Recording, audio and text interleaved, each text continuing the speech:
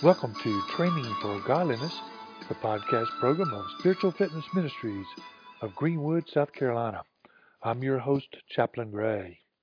I hope you had a chance to listen to our latest series of episodes called A Special Strength, featuring 3 guests who are part of the first responder community. At the conclusion of each of those interviews, we discussed how a community can support first responders. One guest actually serves those public servants as a chaplain.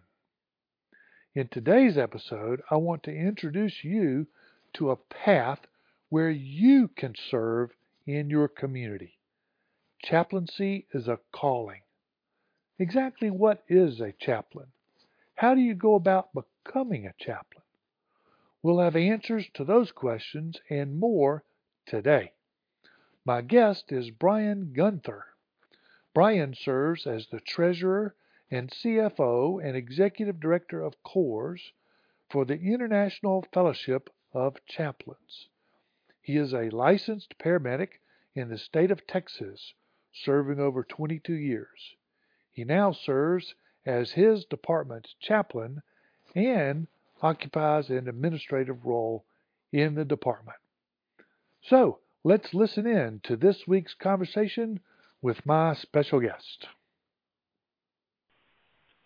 Okay, so my guest today on our podcast, as we look further into serving the servants with our public servants in our communities, is Brian Guinther, and he is with the International Fellowship of Chaplains out of Texas, and he is one of those that is working with chaplains all over the country.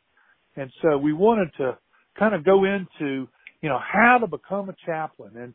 And I'm sure people got questions about, well, I've not been to seminary, I've not done this or that, but I think there's a really good way to kind of calm some fears about some of those things, and we'll get into that a little bit. So, Brian, tell us a little bit about yourself and what you do with IFOC.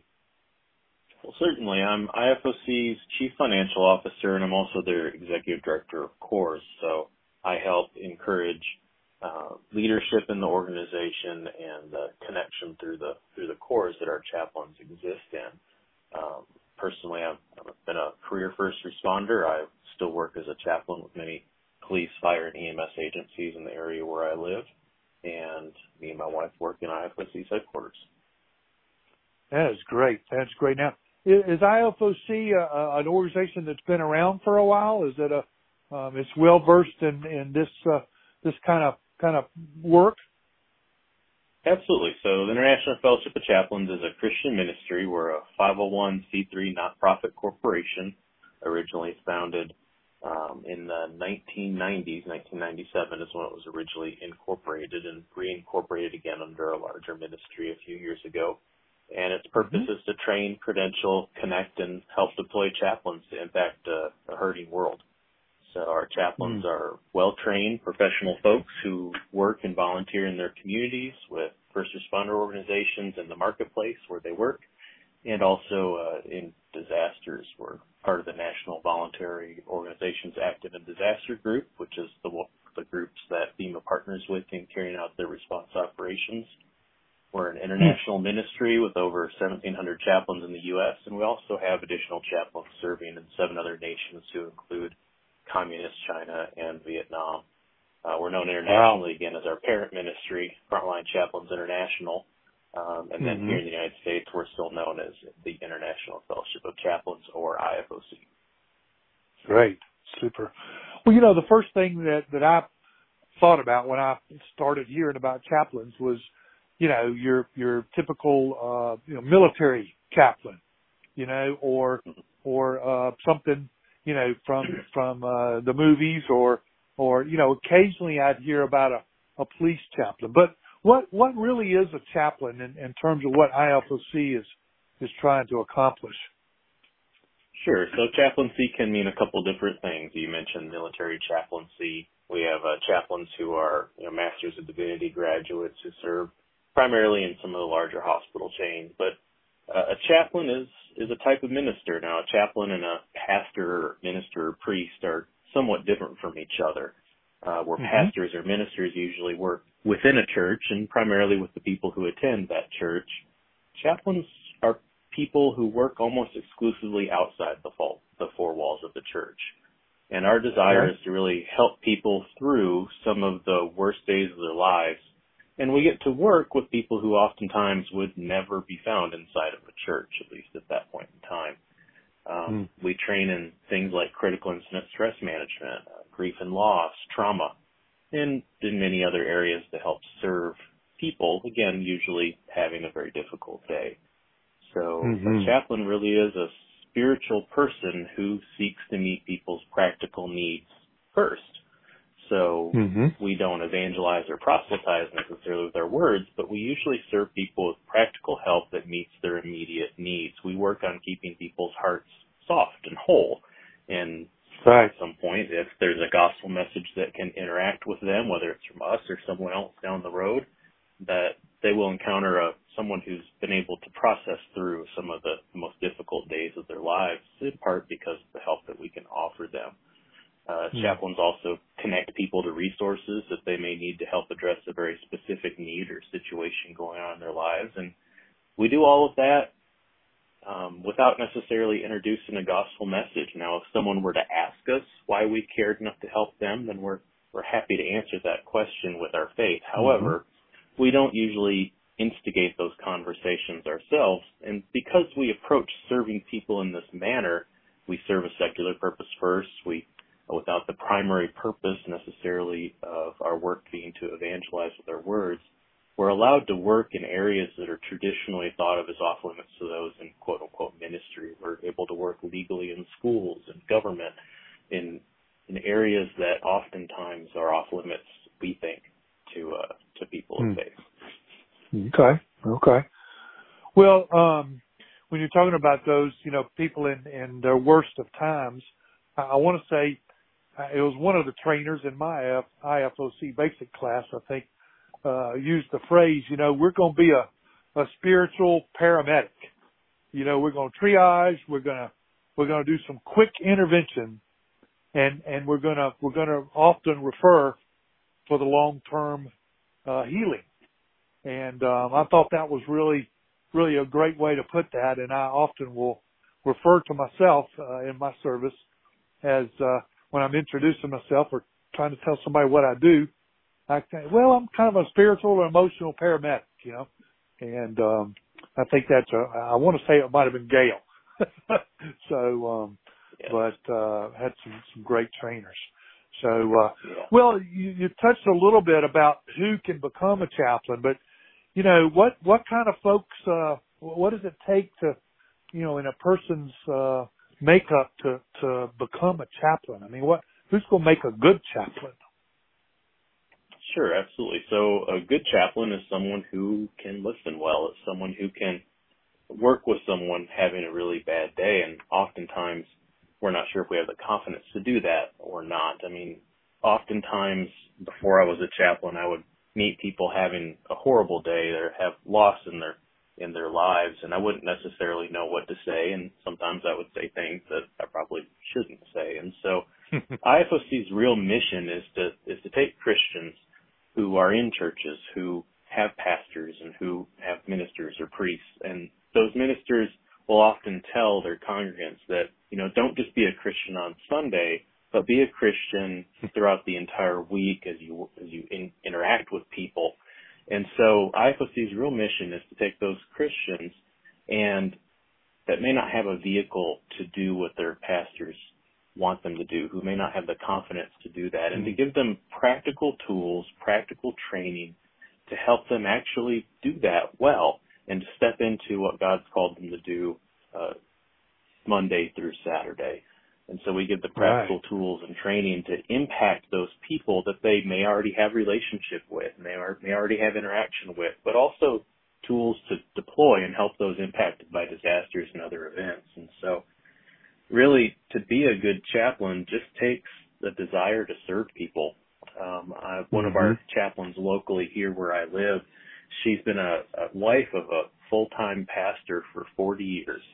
And she went through the chaplaincy class so that she could, and I quote, finally be in ministry herself. She didn't even recognize it as a pastor's wife and all those interactions with congregants over her whole life that she was in ministry. But now that she was a chaplain, she felt like she had a vehicle that could actually help her impact people. And her chosen area was nursing home patients, people who live in care facilities. And so she finally had the ability to be in ministry to had a vehicle to help her do that well. And from her perspective, she could have always done it well, but now she almost had permission to do it. And so that's really what IFOC desires to do, is to give people a way to exercise their faith and their desire to help others as the hands and feet of Christ. Right. Oh, that's great. I just, and one of the reasons that I'm interested in talking about this is I know so many people that they have such compassion for others that are hurting, and they want so desperately to say the right thing and to be able to reach out and love on these people.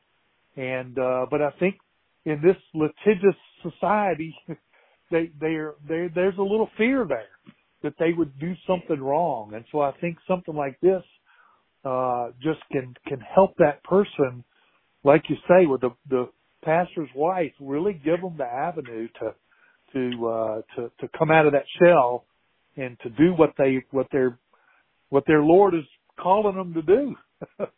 So I think that's a great. That is super. Well, now are there age requirements? I mean, there's obviously going to be training to be done. Are there things that we have to kind of abide by in terms of ages to do this kind of training and get into this work?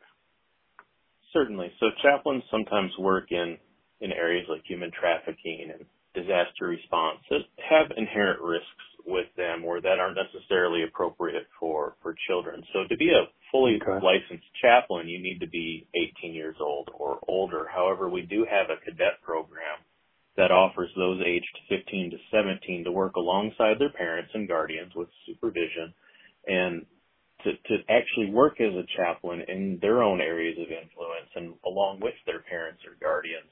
And then when they turn 18, they transition into their own chaplain license and can then go off and do chaplain work on their own as well. And so we do have that bridge program for age-appropriate teenagers to also engage in chaplaincy.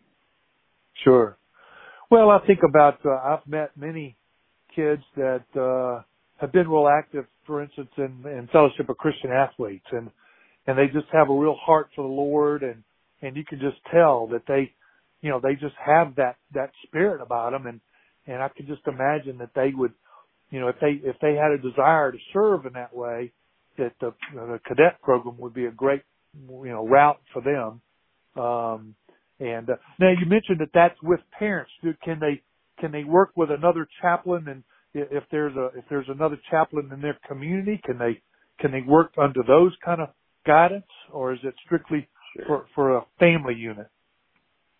So the first two cadets in IFOC were actually mine and my wife's two teenage sons, and the chaplain program was really created out of a desire to not leave them at home whenever me and her left to go do chaplain work.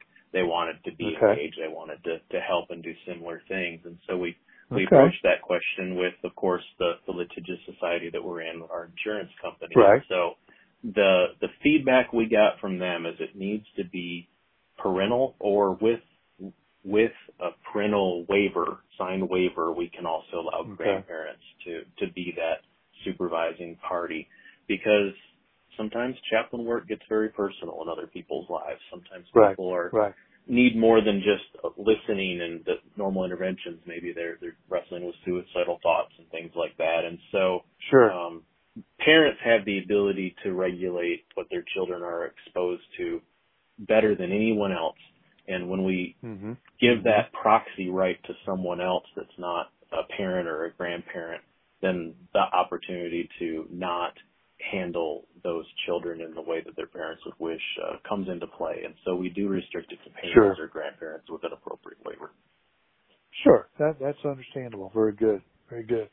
Well, you mentioned a few minutes ago that really one of the primary purposes is to train and credential folks who want to do this work.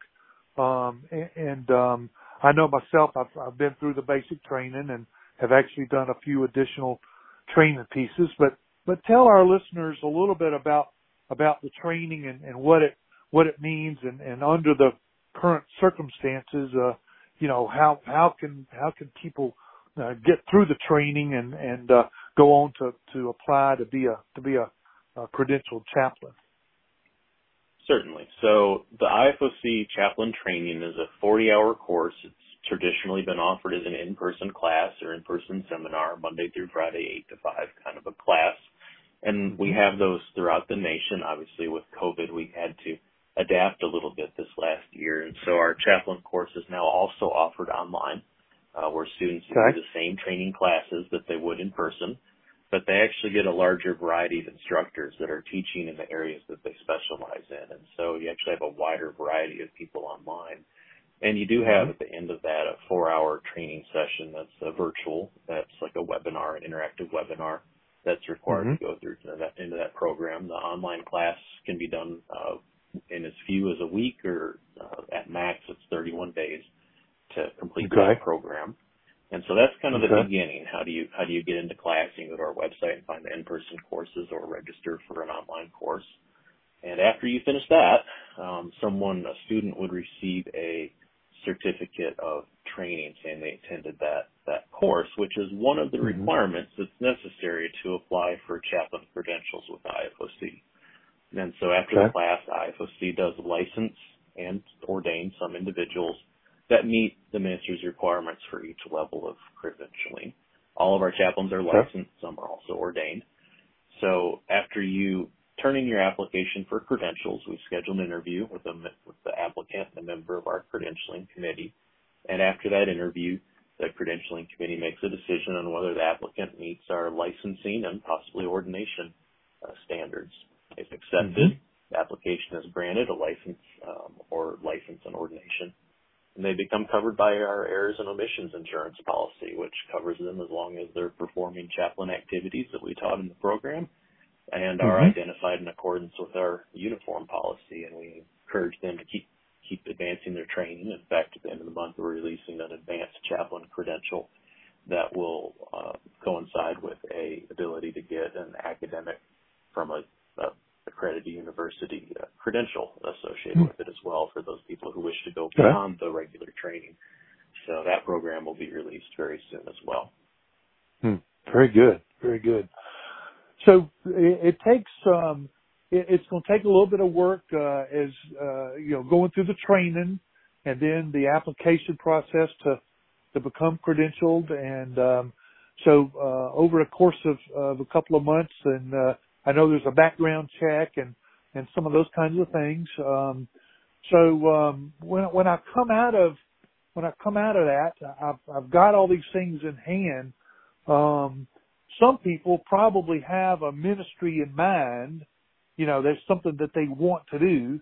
Others may not really have an idea. Okay, now what? What are some things, Brian, that people could do?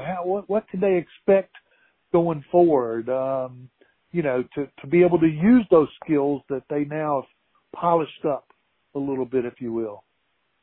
Yeah, that's a great question. So some people do go into training knowing exactly how they want to serve. I'm a paramedic. I've been through the police academy, or at least in part, and so I knew that I would be working with first responders when I came out of training. But it always amazes me how many people get started, go through the training, become credentialed, and have no idea why God called them to go through the course. They have no necessarily career path, no plan in place, and they struggle with that at first. And so every chaplain that's credentialed with us gets plugged into a group, whether it's a core, which is an in-person group of chaplains working together in a community, or it's a virtual team for people that live kind of apart from everyone else, to have some connection.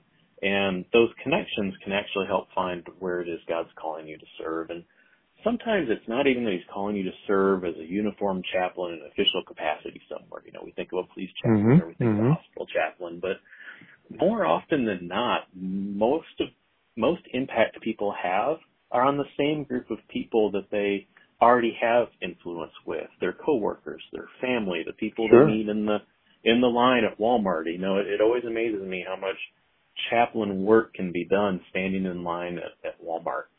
And so often we overlook the impact of the tools that we get through training and the impact on our heart to reach out and actually have engaged people that comes from the chaplain training. And so, some people may go for employment and may find employment in a hospital or a hospice or something like that. Many people choose to remain volunteers. And it's important to know that chaplaincy is not like one more thing to put on your plate.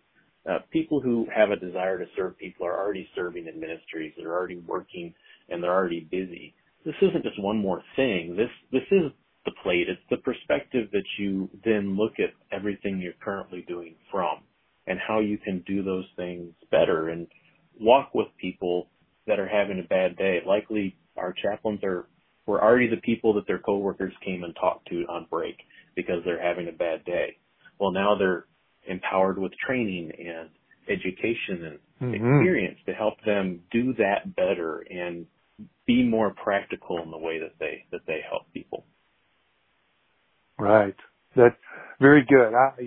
That's right on. I went into and established a ministry and it took me months and months and months to break into serving where I currently serve as a chaplain with a sheriff's department. And I think the tipping point was coming back with some of the critical incident stress management training. Yes.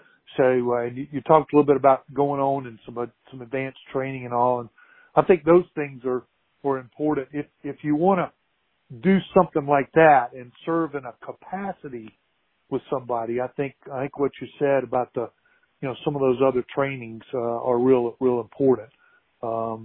And I know folks that might want to deploy with their corps to disasters. There's some FEMA training that you need to be able to do, and I know IFOC kind of outlines all that for people. So, if that's kind of where their heart is, to go into those natural disaster areas, this training is the groundwork, and then you have some other things to get, in order to pursue, some of those kind of actions. So, I think that's so there are other organizations where a chaplain can get these trainings, right? I mean, that may not be associated necessarily with IFOC.